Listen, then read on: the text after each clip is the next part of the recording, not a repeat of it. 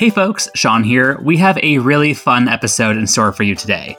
Over the summer, NerdWallet employees got together in Las Vegas for our first in-person event since the beginning of the pandemic, and Sarah and I hosted a special live episode of Smart Money. We had a great time recording this episode, and we hope you'll enjoy it too. Here it is.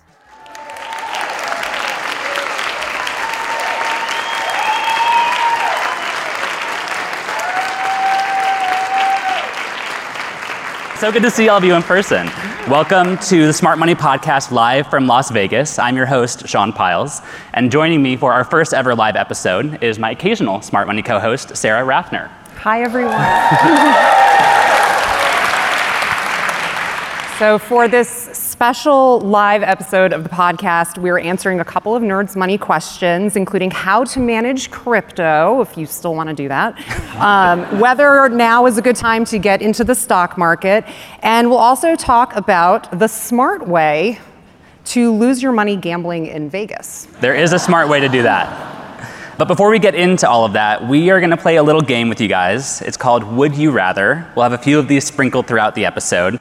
So pull out your phones, look at that QR code, and you'll be taken to a Slido where you will see a question that is, if you're given $100 right now, would you rather spend it at the casino tonight, or would you put that in your savings account?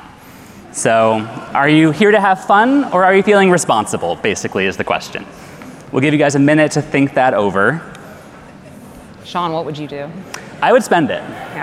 Yeah. I would save it because I hate gambling. I'm not a gambler either, really, as we'll get into, but I mean, I'm here to have fun, and we're heading out tomorrow, so Viva Las Vegas, I guess, as they say. What happens here? Yeah, let's do a show of hands. Bring this back to like okay, old if technology. you would spend the money tonight, put your hands up.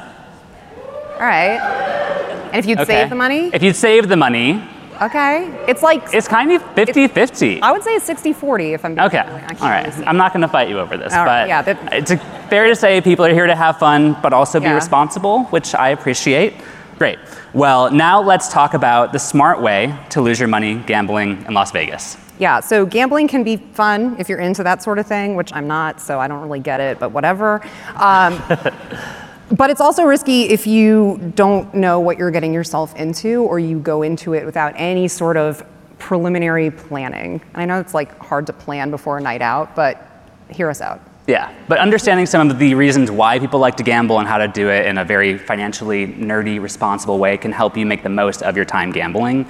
And as I mentioned, I'm not really a gambler. I once lost $50 in an hour on the Dolly Parton slot machine in Atlantic City, and I said, I'm done with gambling.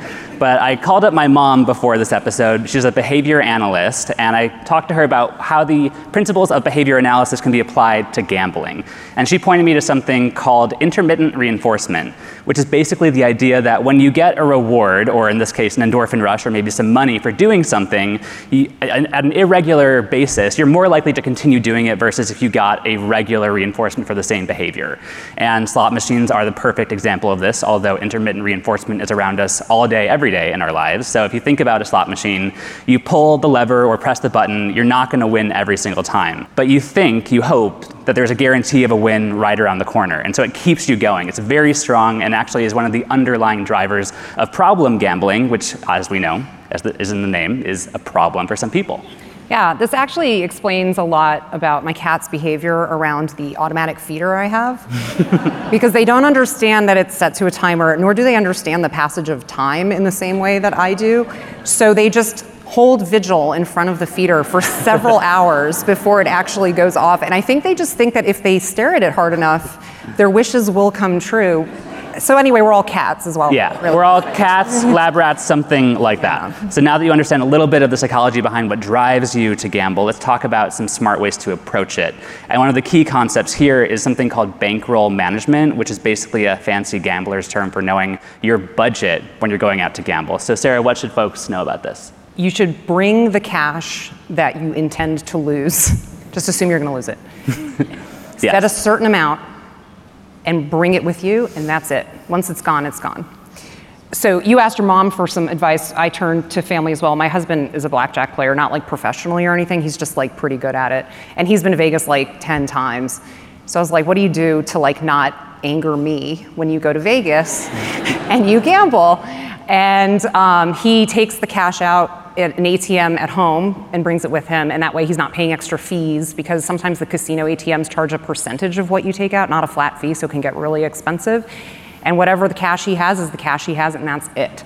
So I would highly recommend that route. He also kind of warned me that given the odds of games, you might want to budget a little higher, because if you want to come out on top, you actually have to gamble a higher amount and play more hands in order to actually win. So if you go and play like 3 hands, for the most part, you need to play for a while to recoup your losses. But your husband's tip about taking out the money beforehand goes also to the idea of having a plan beforehand. So know exactly how much you want to spend and kind of think about it like a night out. Like if you're going out to see a show or go to some bars with a friend, you don't think about having to recoup the $40 you're going to be spending on drinks. It's just not really a thing that happens.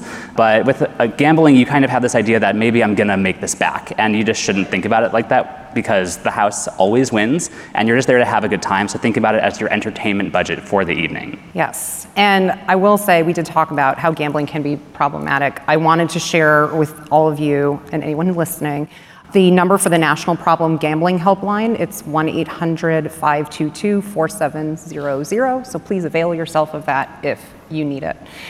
So I talked a little bit about playing a lot of hands because of the odds. So games of skill tend to have better odds than games of luck. So a slot machine doesn't have as good odds as, say, like poker or blackjack, where you actually have to know what you're doing. Yeah. So that's another thing to keep in mind as you're picking which games you want to play. And know the game that you want to play well. So if you're really curious about blackjack, you've never played it before, think about pulling up a YouTube video beforehand. You can also find a table where the person there will teach you how to play as you're going through a game. You don't want to go in with no knowledge at all, because that's a great way to lose your money. That's not a smart way to lose your money gambling in Vegas. So you can approach it for a few different ways if you want to just try out something you've never done before. Go in with some knowledge beforehand. Yeah, the dealers don't operate in this cone of silence. So if you have questions while you're playing, you can talk to them. They want you to win because then you'll tip them more. So it's really like a mutually assured situation. So get their help so you win, and then give them a good tip. And then also, lastly, when you are going to have fun doing anything, I mean, know that that's why you're there. You're there to have a good time gambling, and if it hits a point where you're not enjoying what you're doing that evening, if you've lost all of your money that you said you were going to spend, just walk away. It can also help to walk away on a high note. So say that you just had a great game of blackjack. Think about walking away at that point versus one last game where you might lose everything. You kind of want to end things feeling good versus, oh crap, I just lost money that I'd won. So think about that too. Yeah, I mean, honestly, it's just good life advice. If you're ever not having fun anymore, like go home. Yeah. Like leave. Leaving is always an option. So if you're not having a good time at the casino, go do something else. Yeah. Great. So the bottom line basically is gamble if you want, have fun, but don't expect to come home richer than you entered the casino. Well, now we have a question for the audience.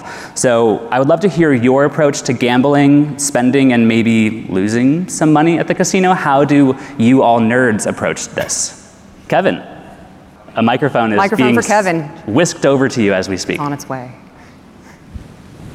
All right. This might be a little controversial, but I think it plays into the strategy of having a plan before you get here.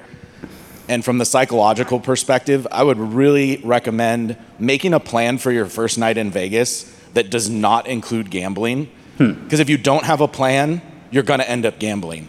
Yeah. And there's something to be said for waking up on day 2 of your trip having not lost any money. So like whatever it is, buy show tickets, go out drinking with your friends, go to a karaoke bar, but like have a plan for night 1 and actually try not to gamble. Because then you wake up day 2 and you're like, I have not lost any money at the casino. And most Vegas trips, like, right, for normal vacations, 2-3 days. So then you can like take your stab on day 2. There's nothing worse, and I speak from experience on this, there's nothing worse waking up on day 2 and you're like, I'm already like $100 down or $200 down. It just puts a damper on your trip. So if you can make a plan, just don't gamble day 1. Okay. It's kind of like my philosophy on never getting sunburned on the first day of a beach vacation, which I've done. Don't do it. Yeah. Day 2 is going to be real bad. And day 3 and 4 after that. Every day thereafter. Until you're done peeling, okay, any other nerds want to share their gambling tips? Over here. Oh, we got a microphone coming in. Someone's running. Yeah, hi everyone. I actually lived here for a long time, and the big advice that I always used to hear is not that you should only have a budget for what you're willing to lose, but also like, if I win this much, then I will quit. Because otherwise you start with this idea that no matter how high up I'm going to get, I might still get higher and I could still spend more and try more. But if you say like, if I win $500, I'm going to call it good and I'm excited, I'm going to quit, you have more of a chance then of walking away with your money instead of just keep frittering it away. Yeah, people call that their walk away number. And so knowing what your high point is where you're going to say, I'm going to go do something else besides gambling now. Okay, well, I think we can move on to the next segment. And in between that, we have another would you rather.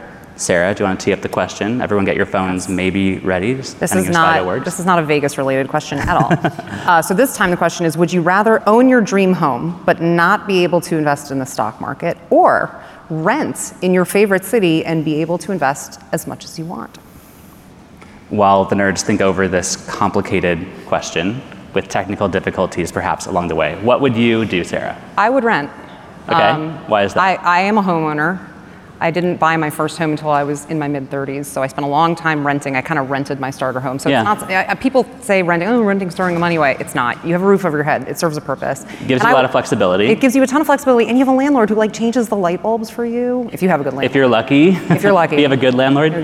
Sometimes you have landlords who are like, roach problem, that's not a big deal. Yeah, your problem.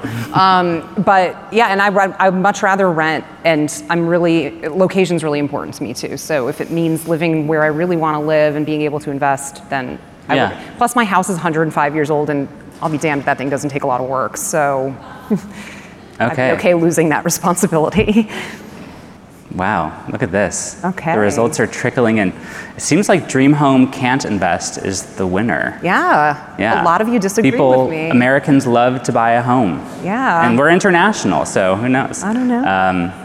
Honestly, I kind of lean that way too. I love having my home and my safe, cozy space. And owning a home is an investment in a sense. It's true. Depending on when you got into the market. Okay, wonderful. Speaking of investing, let's get to our next segment, which is a money question from a nerd. The question is, if I would like to start investing, is it a good time now with the market moving down almost every day, or is it better to wait a year? So we will start by reminding you all that we are not investment advisors. So nothing we say is personalized advice. Do whatever you want. We don't care. Yes.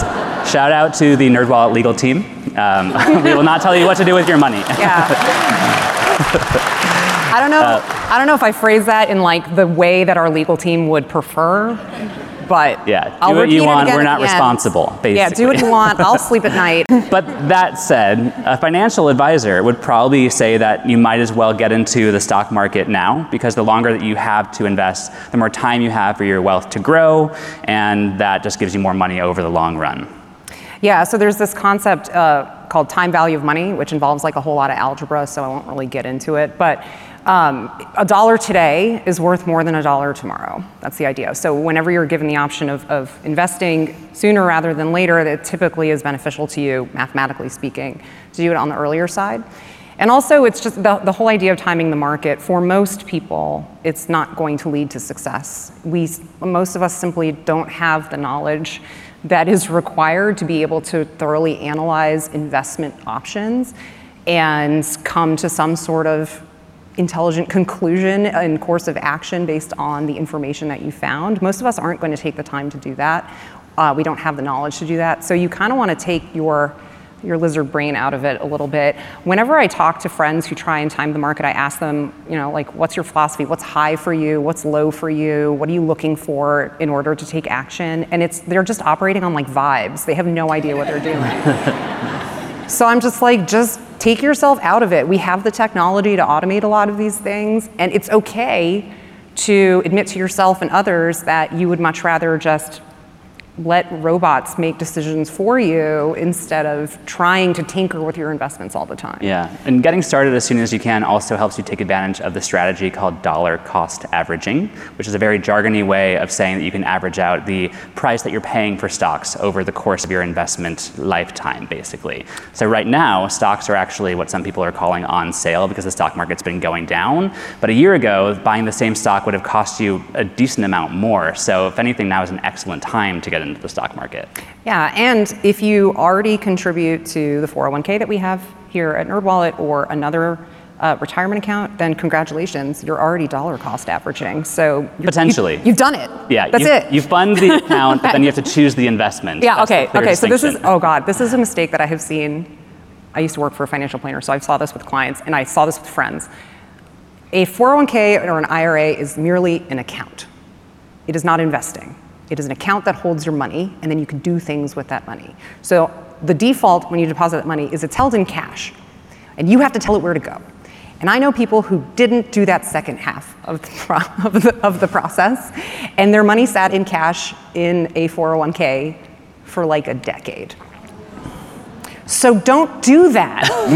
That is a bad move there. Yeah. So that's Spiel done. Spiel done. Off my soapbox. Just don't screw it up. Yeah. Well, we should also talk about investing when the stock market is on a downward trend, which is kind of the crux of our nerds question here. And unfortunately, whether we're going into a recession or not, the verdict is out. There's no such thing as a recession-proof portfolio, but there are some companies and sectors that savvy financial investors will look into when the economy is not doing so great. So mutual funds that track sectors like consumer staples, groceries, as we know, have been getting more expensive, and also utilities tend to be pretty popular during recessions because they're more stable. Yeah, and just think long-term with investing. Typically, we recommend if you have money you need in the next 5 years, don't invest it. So it's really more for middle to longer term goals that you might have.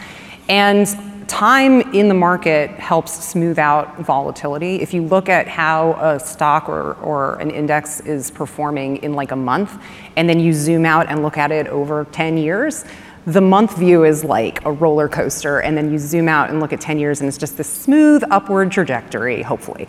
So, something that feels like a massive dip over the course of one day just has a way of feeling a little less intense. And that's true of so many things. You just want to take a long view. So yeah. Right.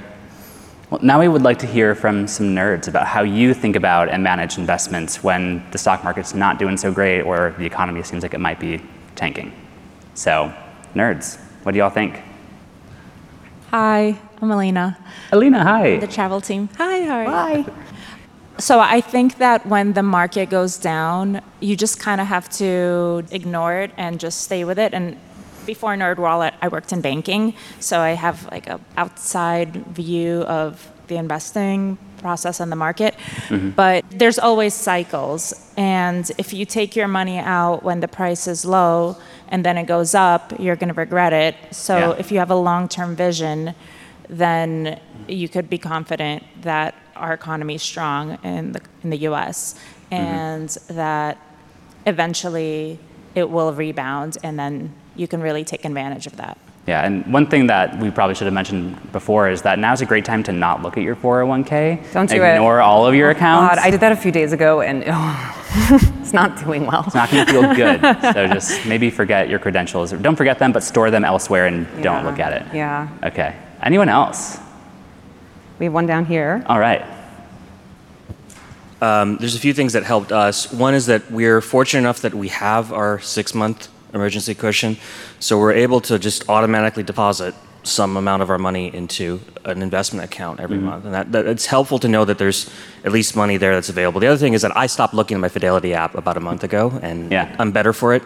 Part of it is a psychological game. If you're worried about losing too much money, it's important to note that most brokers will let you do things like stop loss trade, meaning you can set a price target, and if that stock hits that price target, you can sell stock. So if you are worried about losing money, or you have a walkaway number and the stock pops beyond a certain point, you can set an automated trade, kind of like what Sarah was talking about with automation. And doing things like that have really helped me manage the stress of investing, essentially my future, not thinking too much about it. Yeah, you make a good point about having an emergency fund. So having some amount of money, whether it's a few $100s or a month of your living expenses, or 3 to 6 months of your living expenses, or even more than that, in a savings account in liquid cash, essentially, so you can withdraw that money when you need it in an unexpected situation without too much financial consequence, unlike selling investments where there are tax consequences. So that's the foundation before you begin investing in other things. So get that set up first. So if you're wondering where to start with the emergency fund. And then from there, you can make a list of your other financial goals. But at least you can act knowing that if something were to happen, you don't have to go into debt to deal with the problem. Right. Sarah, how do you think about investing? I am super lazy about my Same, investing. actually. Does that surprise anyone? I hate gambling. I'm like a cat. Yeah. I sit Risk on the couch. averse. I'm not risk averse, but so I do invest. I've got some time till I retire, so it's not like all in bonds or whatever. But like, I know what I don't know, and I don't know what's going to happen to the economy. So I just put money in the market every month, an amount of money that I feel comfortable with, and it's an amount of money that I know I can back off from if I have other goals that are more pressing. So I've sort of structured my money in such a way that it's like I'm aggressive as I can when I can be aggressive in terms of the amount of money I put in, not necessarily the investments.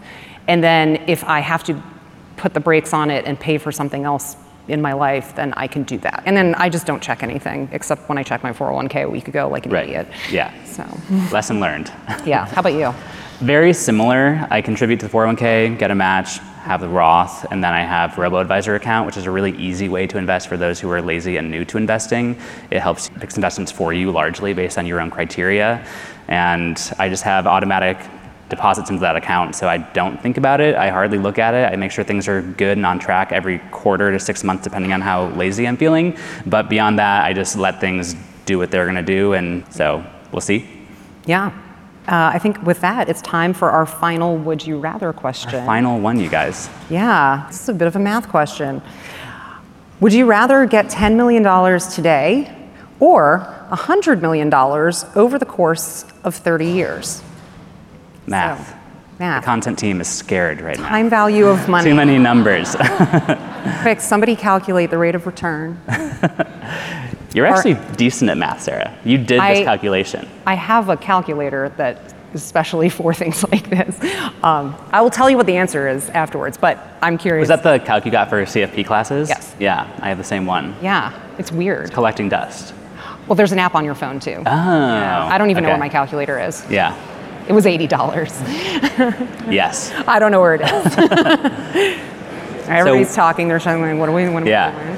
How did you first start thinking about how you would answer this question? Was it the numbers, or did you have certain personal criteria? So I had a hunch, but then I ran the numbers and it confirmed my hunch. Okay. So that's, yeah. Okay. All right. It seems like folks are kind of settled on $10 million today. Yeah. Sarah, will Okay. you show us the numbers? Okay. Well, everyone's still like people are still doing it. We'll give some settling time. in. Okay. All right. So I think a lot of you took my dollar today's worth more than a dollar tomorrow advice to heart, and you picked $10 million today. So here's the deal with that. If you were to invest $10 million today for the next 30 years in the hopes of getting $100 million at the 30-year mark, you need a rate of return of 7.98%. Point being, if you were hoping to turn that $10 million today into a massive windfall, you're gonna have to invest it pretty well, which you can't predict, as we've discussed. So I would be okay with that. There's something to be said about just having a bunch of money immediately and doing whatever the hell you want with it. I'm kind of leaning towards the 10 million personally. Oh yeah? No, Yeah. that's okay. I want instant gratification, it turns out. Well, neither of us are going to get what we want, so. This is a hypothetical, no one's getting any money. Nobody's here. getting any money. Sorry. We aren't going to be like, look under your chairs. Yeah. Everybody has a wad of cash. I'm sorry. This isn't Oprah. Wish. No. I don't know what you were hoping for. All right. Well, now we are moving on to our next Nerd Money question, and we're actually going to be joined on stage by the nerd for this conversation. Skylar, please join us.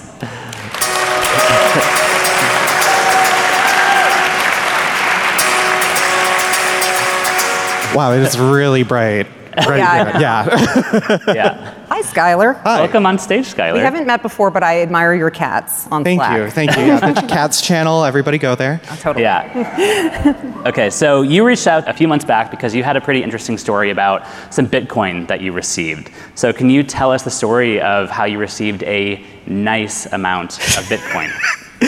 Yeah, so an old friend of mine that I'd known for like a decade from college came over one day. First time we saw each other in like a year because pandemic. And we were making fun of cryptocurrency. And I Everyone was does. like, hey, I think I remember you saying you had some from like way back in the day, which is only 7 years ago. And he's like, yeah, I think I do. I think it's on a hard drive somewhere. So we ended up going on a treasure hunt through a big pile of hard drives, and we found a substantial amount of cryptocurrency. Nice. Very nice. Yeah. And you ended up acquiring some of it by their own generosity. Yes. So like as a thank you gesture for being like, hey, you have these files that you should protect before Yeah. they wither away, I received a nice sum of money, which helped me buy a house that I've been moving into before this plan or before this event. Congratulations. Very nice. So getting this Bitcoin was a life-changing moment for you. You were able to buy a house, and I imagine that was an amazing feeling, but you also probably had a lot of questions in the immediate aftermath. What were your initial concerns? So our initial concerns were, what do we do, and are we going to like tank something just by moving funds places? So Yeah. I actually ended up reaching out, and we have the Slack channel at NerdWallet. I'm saying this as if the audience. Yeah. Ask a content nerd. And I was like, can somebody just explain it like I'm 5? I just don't know where to even begin. And some of the questions that ended up coming out with that are like, okay, like what do we do? Like, do we cash it all out right now? Do we save it? It's a gift. What does that mean? Are you in trouble with the IRS all of a sudden? Yeah, am I on a watch list right now? Probably. Yeah. Probably. Sorry. Yeah. Probably was before that. Yeah, for other things, to be clear. Shout out to NerdWallet writer Andy Rosen for helping Skylar with this. Yes. Andy. So there are some very complicated intricacies of cryptocurrency, as you were kind of alluding to, but in essence, you received a big windfall. And there are some general principles of getting any kind of windfall that NerdWallet likes to recommend. One is just taking a moment and realizing, holy crap, something huge just happened to me, and just sitting with that before you do what you should do next, which is make a plan, short, medium, long-term goals. What was your process for thinking through, okay, I'm gonna buy a bunch of crap immediately versus 50 years from now, here's what I want that money to be doing for me? Well, I mean, to be perfectly honest, the big concern was that this happened, on the downtrend of everything. So it's like, what do I do right now? And I did take the advice and sat with it. Andy actually recommended to me some crypto-focused financial advisors. I reached out to them. Finding a financial advisor was kind of like interviewing people that you'd be working with. It literally is. You're hiring them. The value of what I had did drop during that time, but I'm thankful that I did that because it ended up making me realize like what this can do and what it can do for me later. But the immediate plans that were like, what happens if I cash out too much of it? Like, what are those implications? This was a gift. How are gifts taxed? The other thing about this is that this is all Bitcoin that was mined in 2009 when the value was $0. What does that mean for a gift? How do you explain that to a financial advisor or even the IRS? Well, that's why it's important to find a financial advisor who knows this stuff in and out. And when you're shopping around for a financial advisor, as I'm sure you probably were aware of at the time, it's really important to find a fee-only fiduciary financial advisor. And there are a lot of jargony terms in that title. So let's break it down a little bit. Fee-only means that they get paid by a fee you pay them, not based on a commission for things they sell you, which, as you can imagine, might create a conflict of interest. And fiduciary just means that they're an advisor that has your best interest first rather than their own bottom line. Yeah, and in your situation, you did right by finding somebody with crypto experience. That is still a very niche, kind of specialized thing for a lot of people in the finance world. And not everybody has that expertise. So you really want to find somebody who can walk you through all the different ramifications of holding crypto, selling it, storing it, gifting it, leaving it to beneficiaries, all of those things. And speaking of beneficiaries, it might also be helpful, especially if it's a very large amount of money, to talk to an estate attorney and work your cryptocurrency into your estate plan. You need to have things in writing, your keys, who can access them if something were to happen to you. Because crypto is stored on a tiny thumb drive that you should keep in a fireproof safe, by the way. If you don't leave it in a drawer and then hide your keys somewhere and lose them. So you want to talk with people with this expertise because they can help you think, how am I going to use this windfall now and in the near future? But if it's big enough that I can think about, what's my legacy going to be with this money, then somebody can help you organize your thoughts and develop that legacy and create that plan. So after you talked with your advisor, how did you make a plan to do what you ended up doing, buying a house? Well, I kind of just went, okay, how much do I need to put down? I ended up being really lucky, actually, because the house that I bought was on the market for 5 weeks. It was overpriced, and it was right when the market was cooling off in Chicago, and I was able to start that process right before the latest interest rate hike. That was also like another question that I had, like, do I need a mortgage? Is that a good idea? What does that do for me? I don't know. Like I've told many people at NerdWallet, I was financially illiterate up until 5 years ago when I found the website. But yeah, and then the other thing too, like Sarah just touched on, storage of cryptocurrency.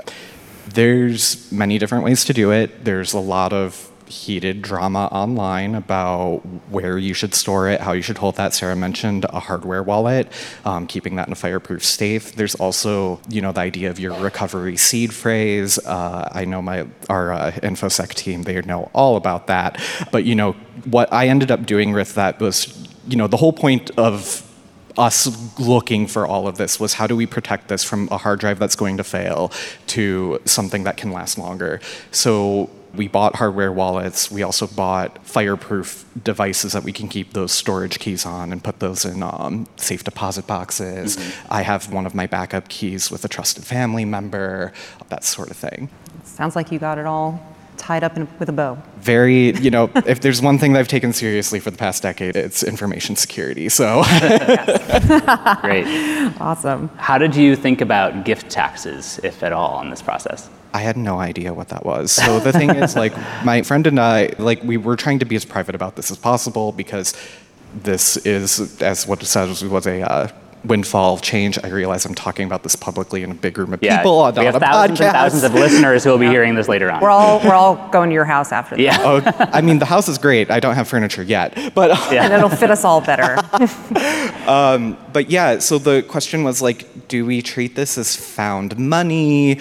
Do we treat this as a gift? What does that mean? And hiring a financial advisor, that was actually really helpful because, and again, this is not financial advice that I'm giving you, but if we were to claim it as found money, we would have had to claim it as income, whereas if it's a gift, because of the specific parameters around this gift, it being that the original value of it was $0, that at the time of cashing out, as I understand it from the fiduciaries I've talked about, this is really just a long-term capital gains tax thing, so that's why it was important.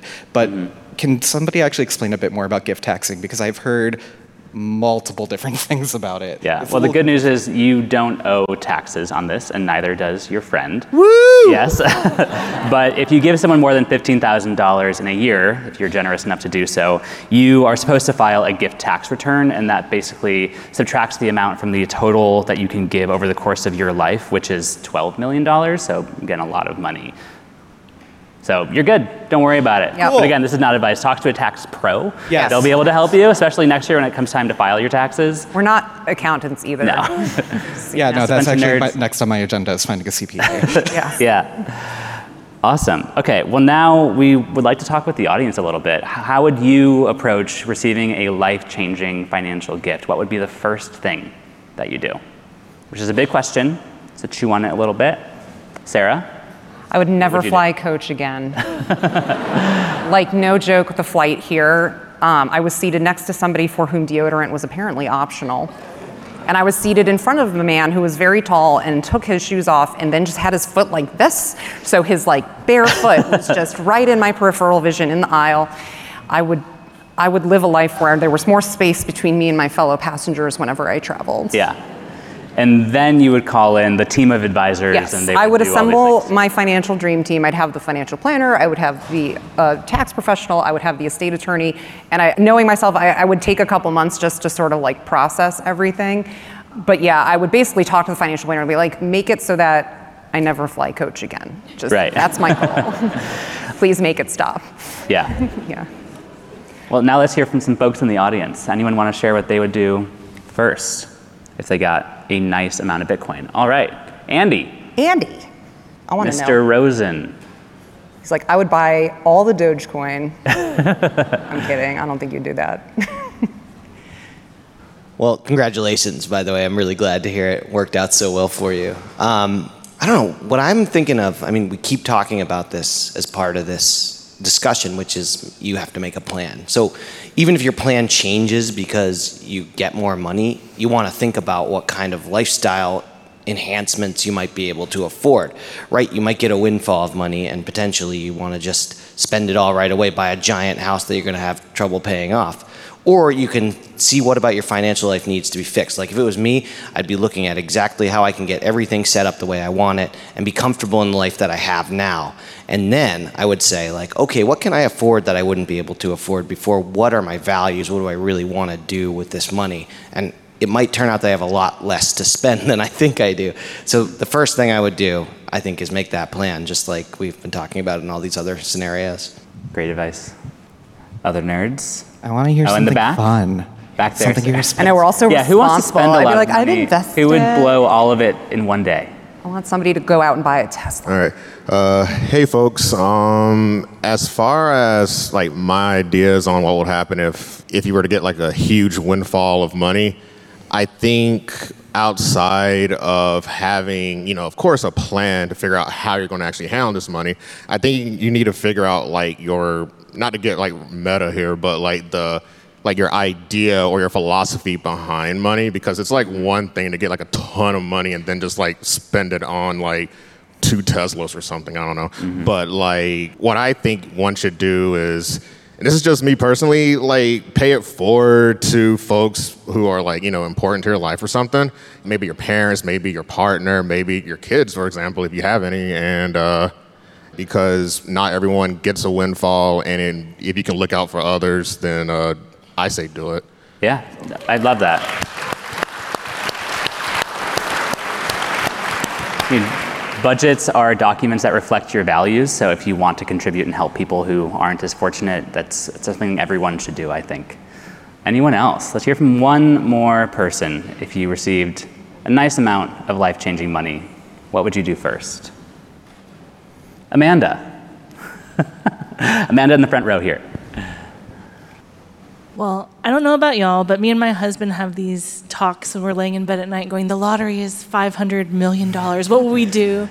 And we play this game in our head where we'll pay off the house, we'll buy a car, we'll pay off our parents' mortgages, you know, thinking about the do for yourself, do for others.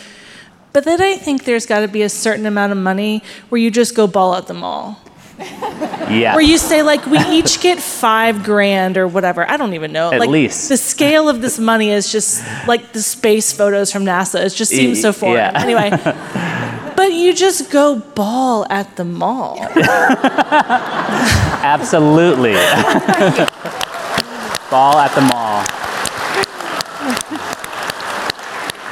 And I just want to share one last thing. The thing that I did when this happened to me was I turned to the nerds. Great. Thank you for the plug. Thanks for talking with us, Skylar. All right, and that's all we have for this first ever live episode of the Smart Money Podcast. Thank you all for joining us.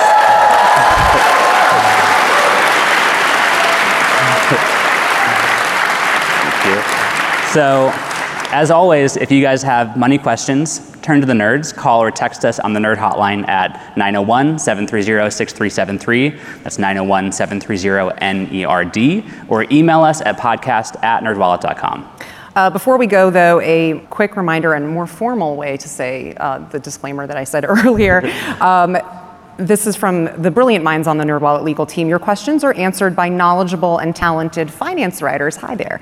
But we are not financial or investment advisors. This nerdy info is provided for general educational and entertainment purposes and may not apply to your specific circumstances. And with that said, until next time, turn to the nerds.